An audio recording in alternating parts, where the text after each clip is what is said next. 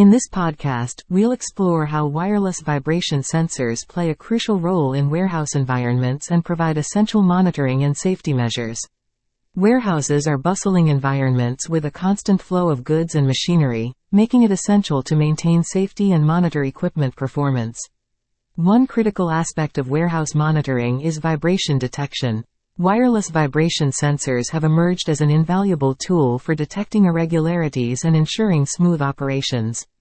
These sensors work by measuring the acceleration and frequency of vibrations generated by machinery, equipment, or structures in the warehouse.